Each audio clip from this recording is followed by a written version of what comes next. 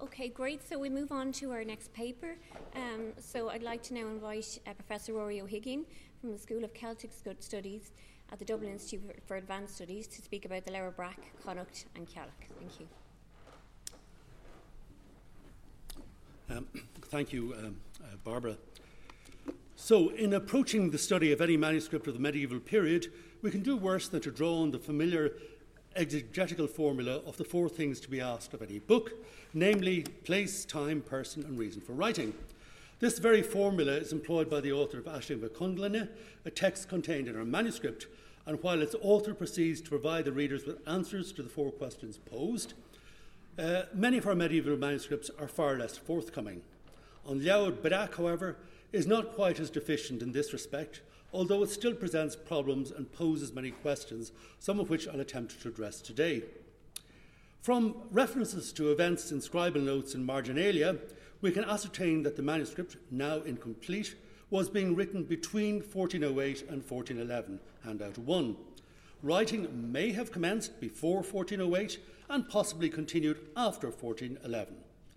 With regard to place, reference is made to various locations in South Galway, Northern Tipperary and Offaly, handout 1 as well, but the scribe may also have visited other locations which he doesn't mention. As Múscraige Tíre, the baronies of Upper and Lower Ormond and Tipperary, is mentioned on a number of occasions, it has been assumed that the greater part of the work was carried out here, most likely in the law school run by the Mac Egans family at a place called Cluain Lethan, unidentified, but probably to the north of Laura, and possibly identical with Ballymacegans. Unfortunately, as the book is now arranged, the order of the manuscript quires is not original, so it is difficult to associate any of the places of writing mentioned with a date. Tom Terhorst has addressed this problem and has attempted to ascertain the original arrangement, and we revert to this presently. With regard to its later history, we can place it in the second half of the 16th century in the Mac-Egans Law School of Dúna Doighre in the barony of Leitrim in South County Galway. Sorry, I should slide forward. This is the area of the book. We have a number of entries in the margins of the manuscript that date from that time and refer to this location. In 1639, Mícheál Ó Cléire copied material from it when it was in the Franciscan friary of Ceallach nearby, and appears to have remained there till at least the end of that century. While its single scribe was formerly held to be a member of the Mac Egans family, the researches of Thomas O'Concannon has since identified him as a certain Murchadh Riabhach Ó Cuindlis, a scribe who flourished at the end of the 14th and early 15th century. A member of a relatively obscure family, Ó Cuindlis hailed from Ballochdacher in the barony of Cluain in the northeast of County Galway. Ó Cuindlis is elsewhere known from his collaborative work with the famous Mayo scribe or scholar Gilla Mac Egans on the Great Book of Lecan, which apparently was carried out in 1397. 2 years later, he wrote a section of what now forms the composite manuscript known as the Yellow Book of Lecan, which also contains a section on which Gilla worked. To Ó Cuindlis, furthermore, is attributed An Leabhar Mór, a manuscript no longer in existence, but one from which Mícheál Ó Cléire was able to transcribe devotional material in the 17th century, handout 3. From references made to other Midland locations in which he worked on the Leabhar Breac, we can infer that he visited these centres for the purposes of copying material held in them, and indeed in an entry made at Clonsast, County Offaly, he gives us to understand that it was this very purpose that brought him there, handout 4. And I'm grateful, by the way, to my colleague Liam Branagh for providing me with the revised marginalia he currently is compiling. The last of our four questions, the causa scribendi, is frequently the most difficult to ascertain.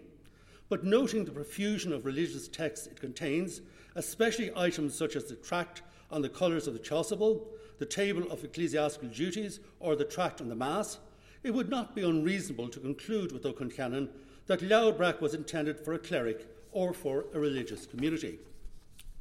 The nature of this religious matter is multifarious and ranges from hagiography to clerical rules, a martyrology, items of biblical history, and other religious tracts. But by far the most prominent is the large collection of passions and homilies in both Latin and Early Irish that distinguish it. It is the presence of these, more than anything else, that leads to the assumption that the Leabhar Breac had a practical function, a resource book for the preacher, as has been suggested. In his discussion of the materials used by late medieval preaching friars, Colman Ó Cuindlis includes, and I quote, treatises on the Ars Predicandi, editions of model sermons, and collections of exemplar or moral tales that were incorporated into sermons to illustrate points and maintain interest.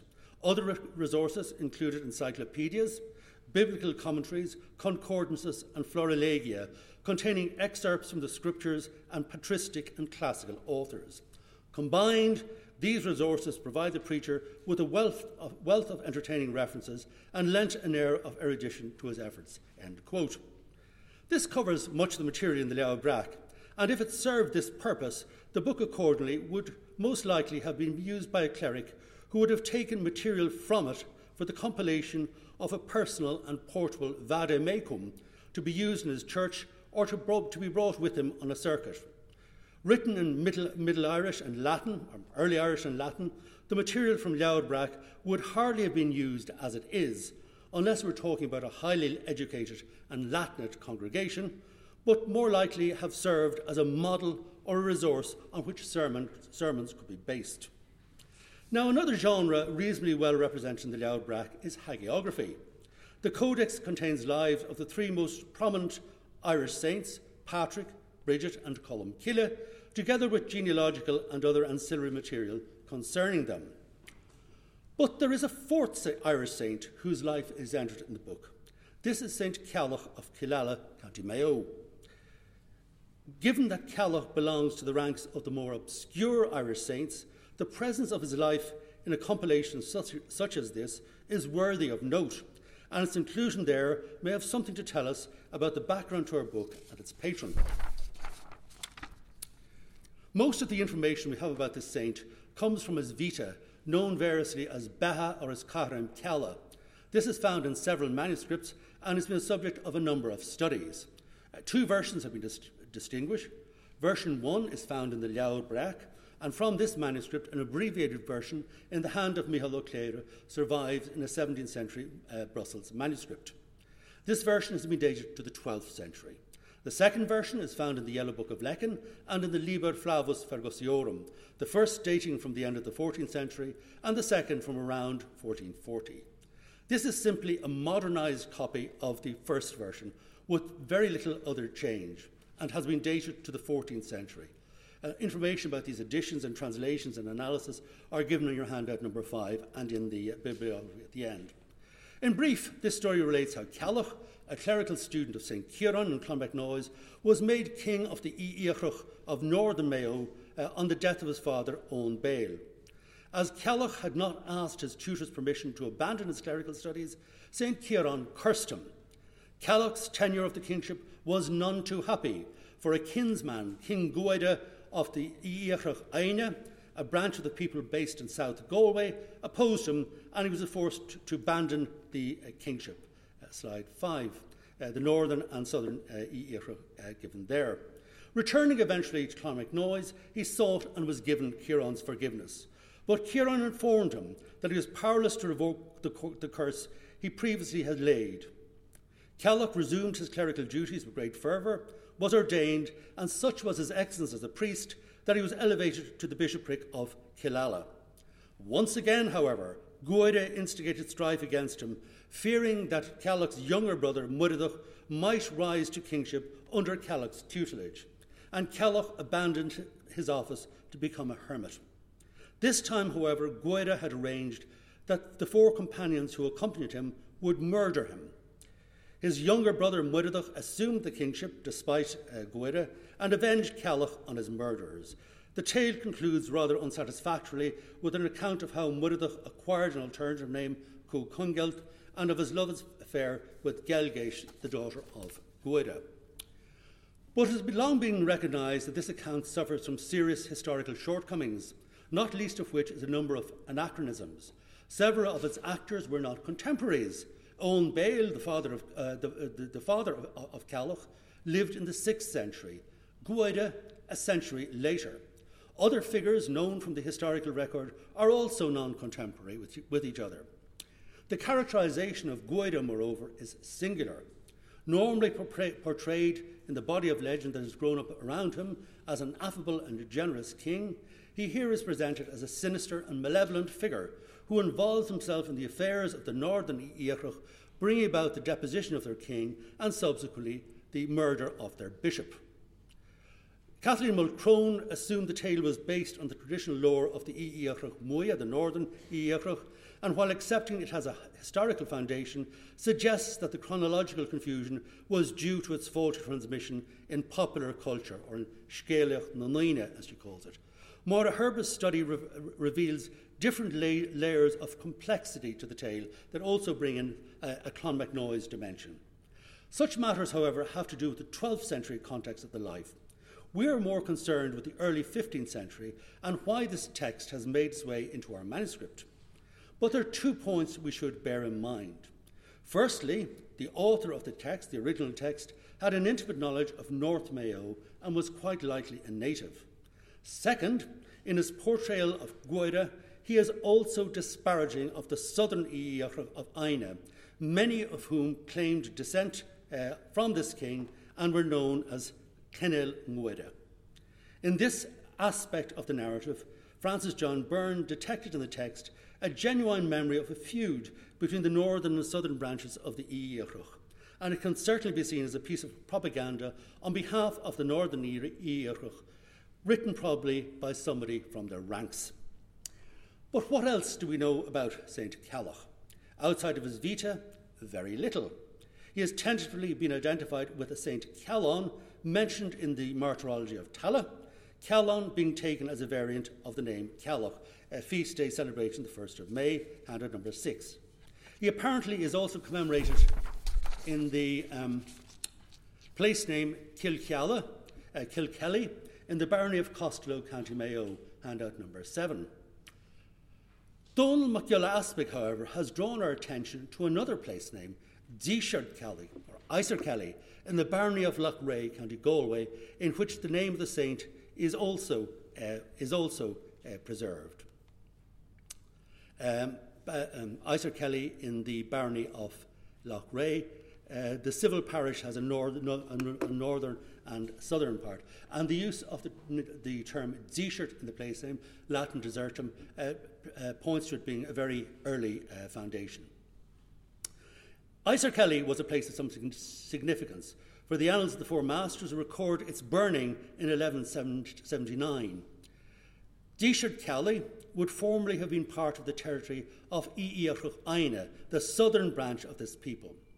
MacEgans Aspig has furthermore pointed to the prominence of the surname Kilkelly, or MacKilkelly, that is Mac Kelly, devotee of St. Ceallach, in this area in the 17th century Book of Survey and Distribution. And although it nowadays has been absorbed to a great degree in the more common surname Kelly, the older form still endures in South Galway, and an examination of the 1911 census, for instance, shows them centred around Kinvara. Following MacEgans Aspig's lead, we'll find further evidence for the cult of the saint in South County Galway. The early genealogical tracts have a single instance of the name Gilla Kelly, devotee of Ceallach, who heads the pedigrees of the Iarracht of Aine. This Gilla Kelly, son of Covilton, was killed in 1003, as both the O'Clery genealogies and the Annals of the Four Masters note, handout 8a. The O'Clery genealogies cast this figure as the eponymous ancestor of the family, 8b, and further examination of the genealogies shows a number of other instances of the name among the southern branch of the Iarracht, handout C, 8c to E. The Annals of Boyle note the death of a Reinal, son of Ceallach ó Ruairí, in 1177, while the Four Masters record for 1203 the death of another Ceallach ó Ruairí, Bishop of Kilmacduach, 8d, and then for 1253 the death of yet another bishop bearing the identical name, 8e. This third Gilla Ceallach, however, is referred to as the Bishop of Iarrach, and the fact that his successor was ordained in Ceallach, County Mayo, points to him having an association with the northern branch of this people. The O'Clery genealogies, in fact, present a second pedigree for a northern MacGilla Ceallach family to whom the Ruairí are assigned, handout 8F. So this points to the existence of an ecclesiastical family of the northern Iarrach who serve both branches of the people. While we have evidence for the cult of St. Ceallach among the Iarrach, especially among their southern branch, his subsequent slide into relative obscurity can probably be attributed to their adoption of another saint, Saint Macdúach, from whom the medieval diocese of Kilmacduach was named. Kilmacduach was coextensive with the territory held by the Iarrach in the district known as Aina, and took in parts of the baronies of Dunkellin and Loughrea, all in South County Galway, encompassing both Dísir Ceallach and the nearby Kilchreast. Leaving Ceallach for a moment, let us now return to the Leabhar Breac and what we know about its compilation. The Royal Irish Academy's catalogue description holds that the MacEgans family were the original owners of the book and was moved from their centre at Cluain Lethan to that at Dúna Doighre before being moved to Húiginn at the beginning of the 17th century when the old order was broken up. That's a quote. However, the catalogue description of the Leabhar Breac was written before O'Concanon's important 1973 paper about its scribe appeared, and this, coupled with a reconsideration of the known facts of the book and some further evidence, leads me to suggest quite a different scenario. An immediate question that arises is what relationship Ó Cuindlis had to the MacEgans, in whose centre at Cluain Lethan part of the Leabhar Breac was written. By the time he had commenced his work, we can assume he was already a trained scribe, having served his apprenticeship with his Ide, Gilla Isamak Edvisha, a decade previously. Was he present at Cluain Lethan simply to copy material from their manuscript holdings, or did he have some formal affiliation to them? The fact that Leabhar Breac was in the possession of the MacEgans well over a century after the time it was written has been taken to suggest the latter. That is, that Murchadh Ó Cuindlis compiled the book for them and possibly was in their employ. Consideration of scribal marginalia raise a number of questions. Murchadh's marginal comments show deep engagement with the texts of the Leabhar Breac. They are also marked by devoutness.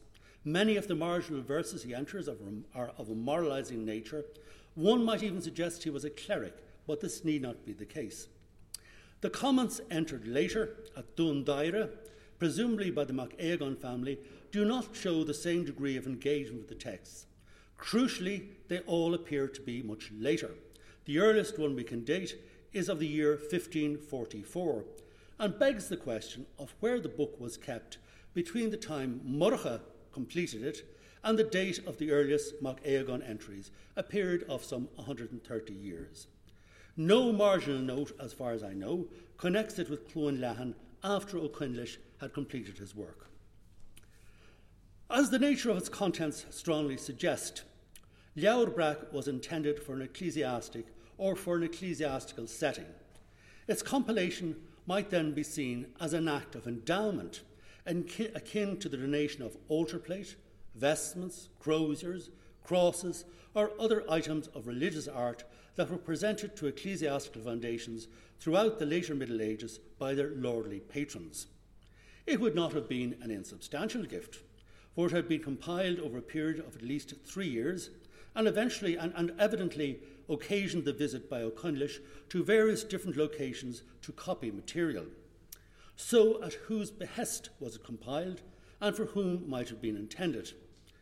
An obvious candidate here would be the Carmelite Friary of Loughrea, founded by Richard de Burgo in 1300, or perhaps the Dominican house at Athenry. But references from the 17th century may nudge us in a slightly different direction. As we have noted, Micheál Ó Cléire copied material from the Leabhar Breac in October 1629, and gives the place of copying as the convent of Leabhar, handout 9. Originally a Carthusian foundation, the monastery of Lethan in the barony of Leitrim, southeast County Galway, was established in the middle of the 13th century, but abandoned about a century later. However, it was re-established circa 1371 as a convent of the Franciscan friars under the patronage of Richard Og of Bourg, Lord of Clanrickard. In the year 1400, Pope Boniface IX granted an indulgence to penitents who contributed alms towards its upkeep and preservation. And Harbison is of the opinion that some of the buildings of the friary would be in keeping with the 15th century dated building. Yvonne McDermott has furthermore pointed out that the remains of what once was a preaching nave has been identified on the site. But this Franciscan foundation was suppressed in 1540 as part of King Henry's dissolution of monasteries, and the buildings were destroyed shortly thereafter. The lands, however, were bought back from the Crown by the Clanrickard Burkes, and who retained them for the Franciscans. And in 1611, it was yet again established as a house of the observant Franciscan friars, who occupied it from 1615, and under whose regime Ó Cuindlis had visited us. Now, the monastery of Lethan, which was established and enjoyed the patronage of the Clanrickard Burkes, lies about a mile to the south of Dúna Doighre, centre of the MacEgans Law School, who were lawyers to the self-same Burkes. Here is the picture of the remains. And it's interesting to note that the entries made to Leabhar Breac at Dúna Doighre seem to commence in the early 1540s, for this was precisely the time at which the neighbouring foundation of Lethan had been dissolved and lay in ruins. Apart from the work carried out by Ó Cuindlis in Tipperary and Offaly, we now have 3 locations in South Galway that can be linked to our manuscript: Loughrea, Dúna Doighre, where it was in the second half of the 16th century, and Lethan, where it was in the 17th century. What links all of these locations is an association with the Lords of Clanrickard, the dominant power in South Connacht. And here the distance are given if one travels by crow. So you see Loughrea, Aisling, Dúna Doighre and Lethan, and about 20 miles to the east is Cluain Lethan.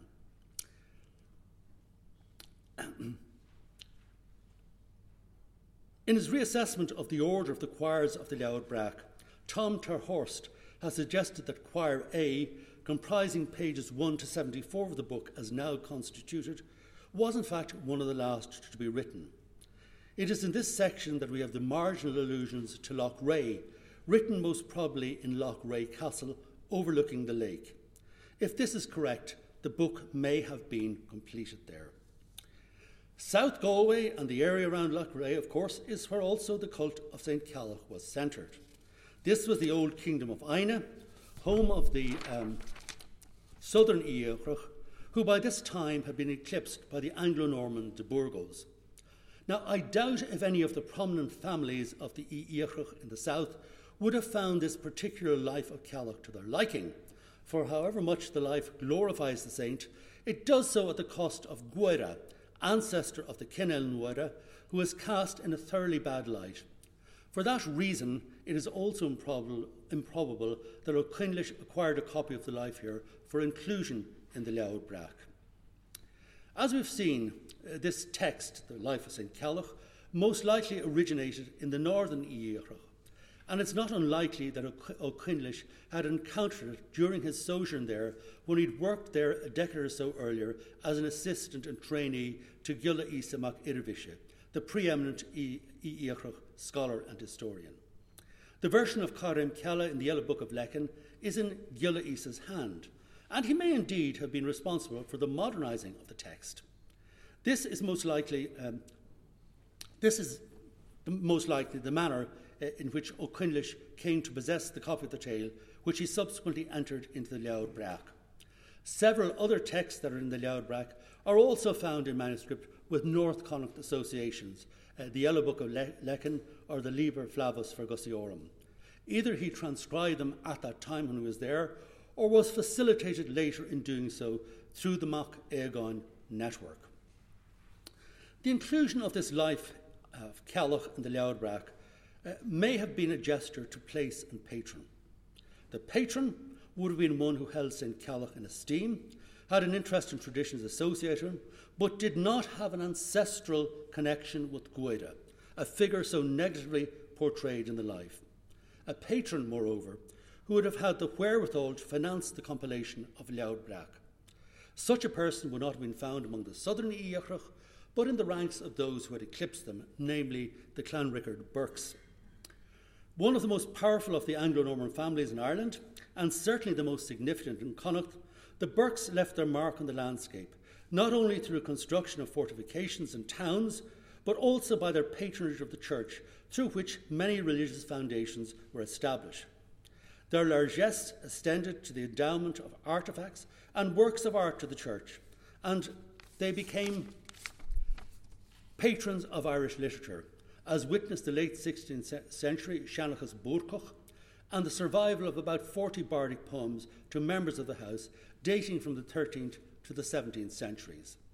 An early ancestor, Richard de Búrc, had founded the town of Ruairí, where he built his castle in 1236, and interestingly had sited another castle at Cluain, 3 miles to the west of the town in Kilcreast, which forms part of the civil parish of Aisling.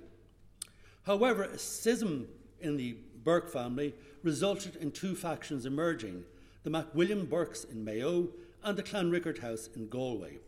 Their later medieval history is marked by internecine strife between the 2 Burke lordships. At the time the book was compiled, Ila Gaborca, also known as Ila Gniana, was Lord of Clanrickard. In his long and eventful reign from 1387 until his death in 1424, he was a significant figure on the political landscape, handout 10. And he's once referenced in the Leabhar Breac, where a marginal note by Ó Cuindlis on page 95 refers to the Archbishop of Cashel being released through his agency, having been captured by the Íchinnéide of Ormond, handout 11a. A second and earlier reference by Ó Cuindlis, dating from 1399, is found in the Yellow Book of Lecan, in the course of a lengthy colophon in which he mentions, among other things, the dethronement of Richard II, 1399. He also comments that Galway had been captured by Ila Gaborc, handout 11b. Like others of his family, Ilug had adopted Gaelic ways and similarly was a patron of Gaelic culture. One person who benefited from his patronage was the celebrated poet Tadhg Ó hUiginn, who composed an elegy on Ilug following his death in 1424. The poem opens with the customary lament for the loss of a great ruler, the sadness felt by both the poet and the patron's family, here referred to as Ceallach Lochariach, the household of Lochray. He then proceeds to enumerate his various achievements on the battlefield, and in the concluding section, the poet alludes to the fact that his grief will no longer allow him to visit places he associated with his departed patron. In quatrain 41, he references 2 of these, Lochray and Dún Doighre, both of which have strong links with our book. As for the sincerity of these comments, we note that both places are also referenced in a later composition by Tadhg Ó.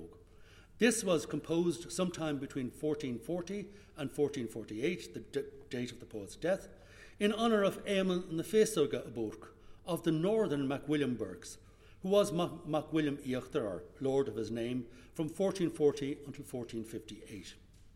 Praising his martial career, Tadhg Ó alludes to a raid his patron made on his southern cousins, the Clanrickards.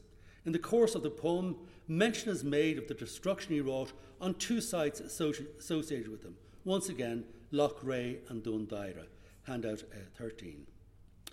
Reference to Dún Doighre as a place associated with the Clanrickards is of note, and may suggest that it contained more than the MacEgans law school and castle.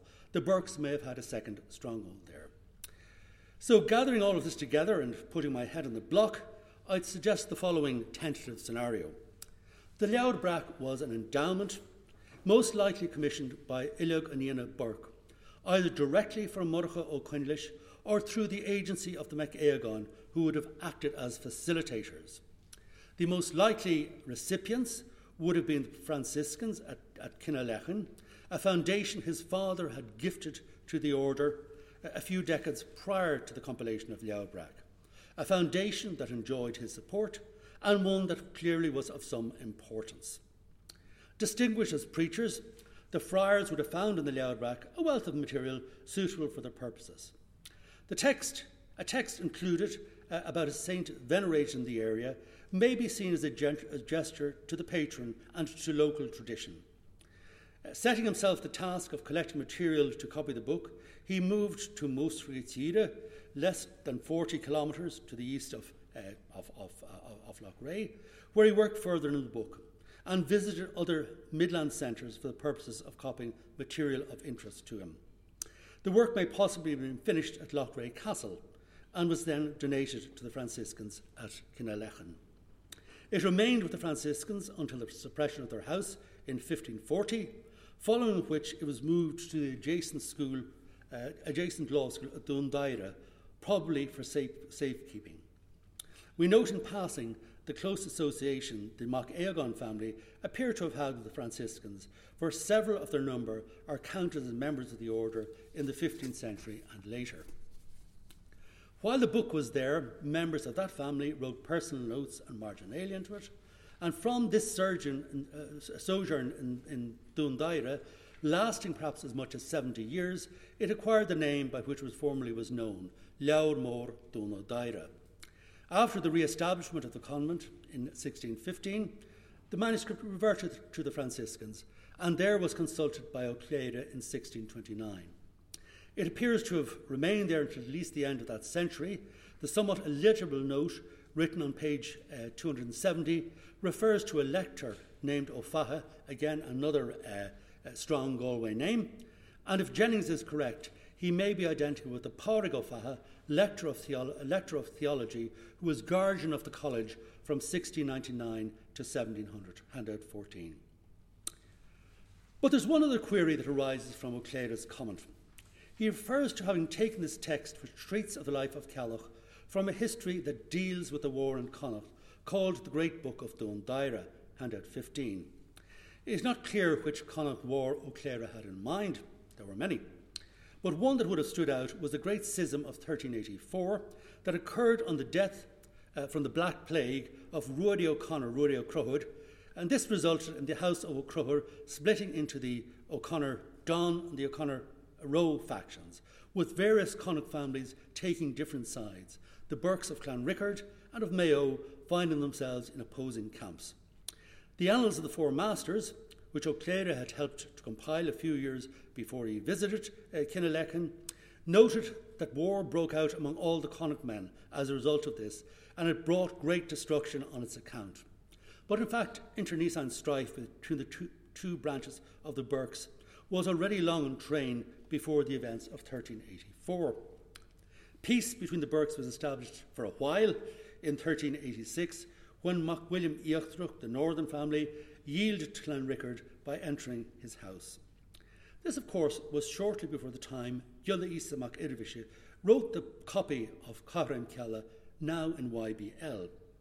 And as Ó Cuindlis viewed the Cathain through the lens of the Connacht War, it raises the intriguing possibility that Giolla Isa took a text then almost 200 years old, which glorified a saint of the northern Íochtruch at the expense of his southern kinsmen. You see the Mac William Burkes on the left-hand side and the Íochtruch on the right. Southern kinsmen, he modernised it and repurposed it to suit the circumstances of his day, in which the old enmity between the northern and southern Íochtruch was replaced by a more recent dispute between those who had eclipsed them, the Anglo-Norman Mac William Burkes, now split into northern and southern factions who were at war with each other. This, however, is an area of speculation that is at a remove from the Leabhar Breac, and is probably best left to be explored on another occasion. Thank you.